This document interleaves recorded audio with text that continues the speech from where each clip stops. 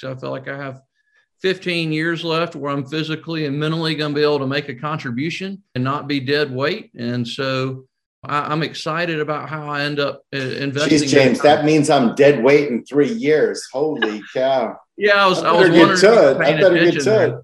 I see the sunset on my career around that point.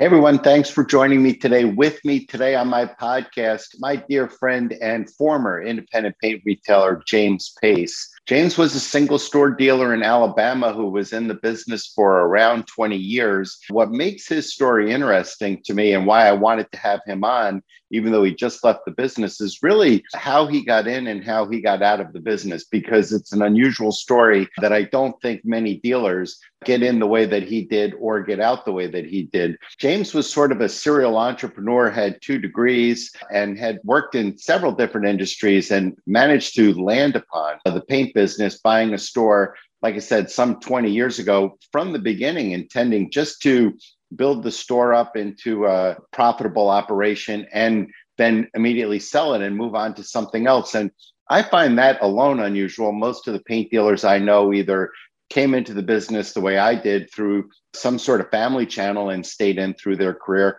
or bought a store or 5 stores and stayed in over the course of their careers. But very few dealers that I know actually leave the industry early. James is in his 40s with plans to work and do something else for the next 20 years of their career. The other thing that I find really interesting about James and his time in the paint industry is James is the only dealer that I'm aware of who sold his business for a significant multiple over EBITDA.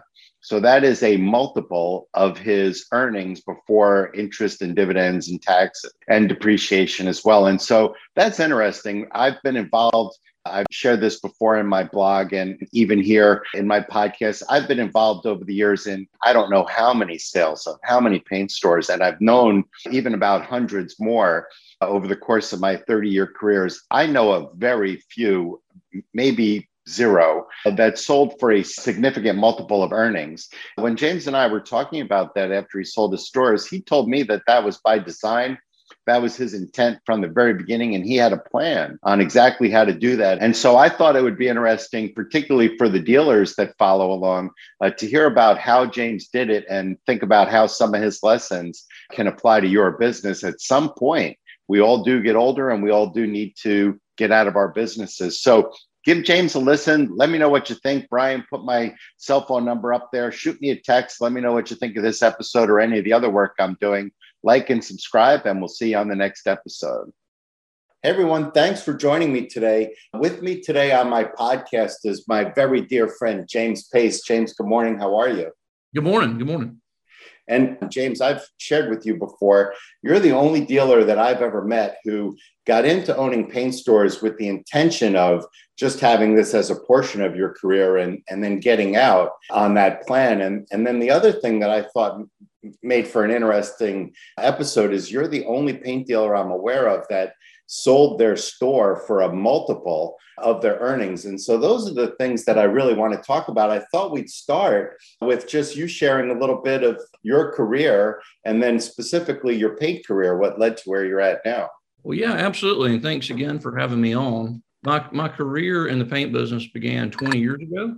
My past was that of academia. I was in graduate school. I was on a path to teaching. Economics was my concentration and my passion. And you have 2 degrees, if I'm not mistaken, right? I do have 2 master's degrees. That's correct. That brings up the averages in Alabama, you know. That's right. There's 3 of us. One guy has 2 degrees, man, that messes up the math. Yeah. And so, I got engaged to my bride and current wife and mother of my children along that way. And so earning a paycheck kind of took place of the dream of teaching. Did teach for a couple of years, taught accounting, and I really enjoyed that and maybe hope to return to teaching at some point. It's extremely rewarding. But anyways, I got back to Birmingham. I grew up here, but I was gone for about 10 years. And then I got back to Birmingham and really got into starting businesses, doing startup businesses and getting them up and running. And then once you had a couple of years of financials in place, selling those, and I was able to do that twice. And then I got involved with the paint business. A friend of mine that was a broker said, "Hey, have you thought about the paint industry?" And I really had not, but it was shortly after Warren Buffett had made his, entrance into the paint industry. And so I felt like it was at least worth exploring. And so long story short, I bought a paint store that was in bankruptcy, basically from the vendors 19 and a half years ago. And that was Rainbow Paint and Decorating. And so I figured that would be a 5 to 7 year event. It turned into 20 for multiple reasons. Because but it was the paint industry is quicksand. That's always been my impression. Yeah. And there's certainly that aspect of it, but, I really enjoyed it as well. I thought it was a fun way to make a living, and, was able to take my dog to work with me every day, and I was able to leave my suit and tie in the closet. And so there was a lot of things I really liked about it. And I got to one of the greatest pleasures is my father was my partner in the business until 2012. And so I was able to work with him, which was a life dream of mine. He's an entrepreneur and business background. He did not have a paint background either. And so he and I showed up day one on the job, and our employees started training us. And so that's where the ride began. And so you're one of the few dealers I know of who sold their business for a multiple of EBITDA plus the assets. EBITDA meaning the earnings before interest and depreciation and probably a few other things. Most paint stores that I'm aware of, they basically just sell for assets, and if you're lucky, a few pennies of goodwill, but mostly just for assets. But you actually got a multiple of earnings. Let's talk a little bit about how you were able to make that possible. So, yeah, great question. I guess I would just like to say that I felt like from day one, and I still feel like now, that the independent paint retailers should be sold for a multiple of earnings plus assets. I agree. But in stores do, True Value stores do. That's right. But in order to do that, paint stores have to run themselves in a certain manner to create that value.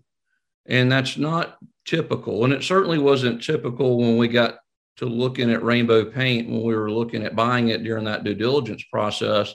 It became very apparent that the owner was running the store in a way to show the least amount of profit in order to pay the least amount of taxes. And including, very little cash business was being reported. And so we all know what that means. Yep. And so basically he chose to take the benefit or the equity. He was robbing the equity out of the business in order to save on his tax bill. And so therefore, when it comes time to sell the business, there's no value there, because let me tell you what, an investor that we want in this industry is not going to take your word for anything. And so if you've been robbing from, right? Yeah, nor should they. Nor should they. I've had dealers looking to sell say to me, "Well, listen, here's my statement from Benjamin Moore. You could see I bought $1.5 million last year. Doesn't that impute some sort of value?" Well, no, not if you didn't make any money off of it. So that was one piece of it, that we felt like, dealers have to be willing to make that commitment to having their books reviewed monthly.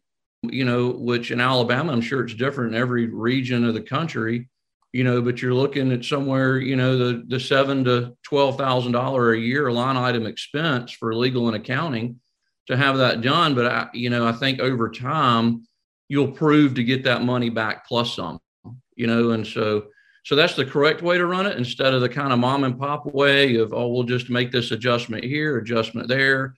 It's being willing to make that investment in the business, and you're not making that investment on behalf of your vendors. You're making that investment on behalf of your portfolio. And so to create that sort of equity, it sounds to me like you did a lot of things that other paint dealers don't do, or I should say other paint dealers do a lot of things that you didn't do. For example, running your cars through your business, and your dinners with your spouses and stuff like that, which all goes through your business. Your point is that at the end, all of that costs you your equity if you're a dealer and you're doing that. Is that right? That's right. And so, it's the Fram oil filter marketing campaign, pay me now or pay me later, and so And, and my CPA told me a long time ago, which he's been a great mentor in my life, is that, his goal for me is for me to pay a tremendous amount of taxes every year. Right. And because if I'm doing that, I'm making a lot of money, and I'm making a lot of money, I'm creating equity in my business. And so if you look at your inventory and you divide that up into A, B, C, and D items, and really, C and D items are almost items that you could go without, certainly D items, and move those to a special order kind of status. Your A and B items are tremendously valuable and you can't do business without them. So why not pay cash and buy as much of that as you can? And so, in the mistake that you can get in there is there's always those snares with, and not all of them are snares, but there's always that, risk of all these buying promos that vendors offer, and rebates and dating and all that sort of stuff. And that is a useful tool, don't get me wrong, but it's also a slippery slope, because if you bring in A and B items and you sell through those quickly, but you're on 90-day dating, by the time you get to 90 days, you've removed that asset off your books, and all you've got left is the liability. So therefore, long-term in your business, if you hopefully and the cash that you sold the paint for. That's right. All right. And some of that cash gets eat up with overhead. And so right. You really have to watch that. A lot of those dating orders, they really benefit the manufacturer, and so, and having good relationships with your vendors are important, but they're not as important as your business. We are not, I always looked at it as I was not in the paint industry. I was in business, that was the focus, and it was always about what was best to create value on my balance sheet. And that was always the focus. And sometimes that aligns with your vendors and sometimes it does not. And when it does not, you have to align with your stockholders, which is you and your family and your employees. That's who you're responsible to, not the vendors. It sounds to me, James, like you had a strategy that called for very high turns of I guess your A and B products, but also opportunistic buying. Is that what I'm divining from that? Yeah, it's certainly a hybrid. And I think step one, and I think that was what was kind of fun about our perspective, is I didn't know the difference between, an A item and a D item if it hit me in the face when I walked in and started taking over that business. So step one, if you're not involved enough in your business to know, step one, identify what your A and B items are, and those C and D items that you love to have and your reps kind of want you to keep on the shelf to keep showing, kind of look at that and see if that's benefiting you. And so, but, step one, identify what they are. And then when you can, and I love this analogy, if you're McDonald's, the D item is the fruit cup that nobody ever orders. They could be out of it for a week. Nobody would know it. You roll in there and they're out of French fries, you got a serious problem. So if you're McDonald's, French fries is an A item. And so I think that's the best analogy that I've got. And so identify what those A items are in your store. And every time you have the ability to pay cash for them and slow the turns. I did come in from a standpoint of high turns on your A and B items. And I thought that was great because that was tying up the least amount of my cash. But over time, my perspective kind of changed where, hey, I've got an extra few bucks in my pocket, let's cost of goods sold, which is a good thing to manage on the accounting side. Let's load up on those A items, and I always really wanted to do that going into winter. It puts me in a position where come spring, I have full shelves of paid for inventory to where when I came in the business, come spring, you're always low on inventory and you didn't have any cash because you just survived winter and your tax bills due. That was me, by the way. Yeah. That was me. Season. I didn't know you were watching. Yeah, and it's April 15th, and so you go to the tax man. Right. And so the way you have to get out in front of that is you're going to maybe have to borrow some money to get through spring, but borrow it from yourself. Borrow it from your inventory, of inventory you've bought correctly, and then you have the opportunity to make a 40, 50% return on it. And there's nothing that you can make that kind of return on in the market. Rather than paying a bank for getting return, rather than paying a bank interest for that money. And so I find this really interesting because there are a number of dealers who are listening to this who have, 5, 6 plus stores. And they're listening to you and they're thinking, well, James, you're not exactly shedding any great light here. But the smaller dealers, that don't have a sophisticated sort of view of their business and their management of the finances of their business. A lot of this is new. If you've got one or two stores, your inventory is still a very significant part of your total investment in the business. And so I think what James is saying is how you manage that ultimately is going to determine whether or not you're creating equity or just creating income. That's certainly one piece of it for sure. But, there was a point in my paint career, I had the opportunity to visit just about every paint dealer in the state of Alabama. It was a New Year's resolution of mine, and it was tied to some other opportunities. And so I really, really enjoyed that. And each store I visited, I would get after we sat down and talked shop, I'd get the business owner to take me to the local barbecue store and so barbecue restaurant. And so it turned into a paint and barbecue tour of Alabama. And so some great stories and characters came out of that experience. But typical paint operation I saw is, you'd go in and you'd look at their inventory on any given point in time. Because of the turns of the A and B items, they were always low on their A and B items. They were always heavy on C and D items, and they always had a healthy payables to their vendors, and they also had healthy receivables to their contractors. And so the time you clean all that up without getting too deep into it, there wasn't a whole lot of value there. And I don't care what sort of volume you're doing, whether you're doing 100 million or whether you're doing a million, the math at the end of the day is the same. You have to reverse that. I think you've met yourself a wise paint person / business owner when you walk in their store and there's so many A and B items, there's no room for C and D items. And they have very low receivables and very low payables. That guy or girl knows what they're doing. Yeah, for sure. And part of this is one of the problems that I think small retailers in general suffer from, or at least many of them that I've known, is that they underfund their business. They have a tendency to, take out a couple extra dollars because there's nobody there to stop us. I've done this myself, right, over the course of my career, because there's nobody there to stop you from writing yourself a check. And sometimes you really hamper your business. And if you reduce your equity by doing that, then of course you're reducing the amount that you get to sell at the end as a multiple. If I take out $1 today, it's worth $1. If I leave it in until I sell it, it's worth, $2.50 or $3.50. Right. Well, tell me a little bit about your experience selling the store, because that's really interesting to me. Not just that you were able to manage the business itself in such a way that you were able to sell it at a multiple. That in and of itself is rare enough. But tell me about how you went about the business of selling it. Did it sell to an existing paint dealer? It did not. It sold to a local investor. So how did you find this prospective buyer?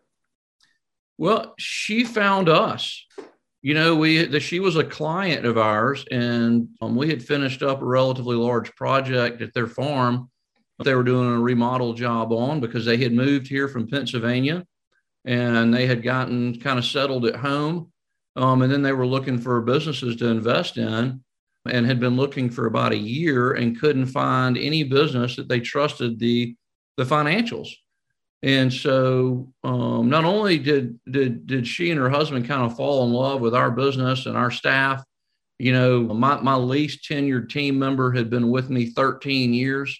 And kind of, walking away from some of those relationships, from, at least on a daily basis, was certainly a hard part of the decision.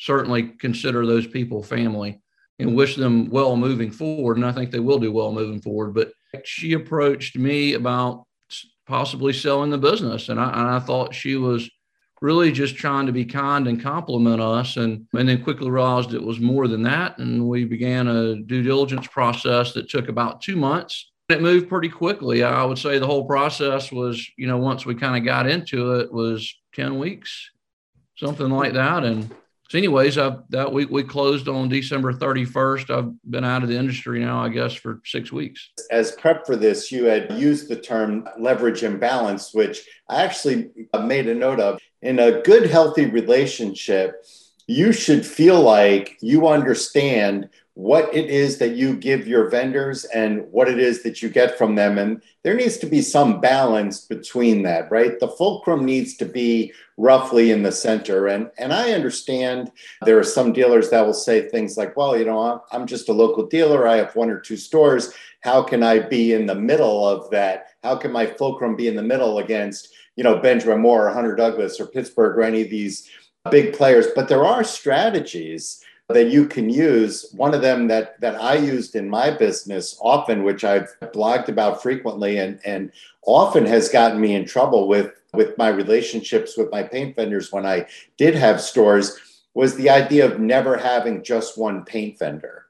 Right. I never had just one paint vendor. As a matter of fact, I just blogged. I don't know if you caught my blog this week. I was writing about a guy who worked for me for about 25 years or so and found a mixing stick from a store that he had opened when he was the manager there. And it had on there, it had all the brands. And at the time, this would have been in around the year 2000. At the time, we were stocking dealers of PPG, Pratt & Lambert, and Benjamin Moore at that new store. And I felt that was, to me, a strategy that made it possible for me to keep that fulcrum towards the center so that the leverage imbalance was somewhat close. I should say the leverage was somewhat close to balance. And so that's why when you said that, I was like, wow, James kind of got a strategy like I tried to employ over the course of my career.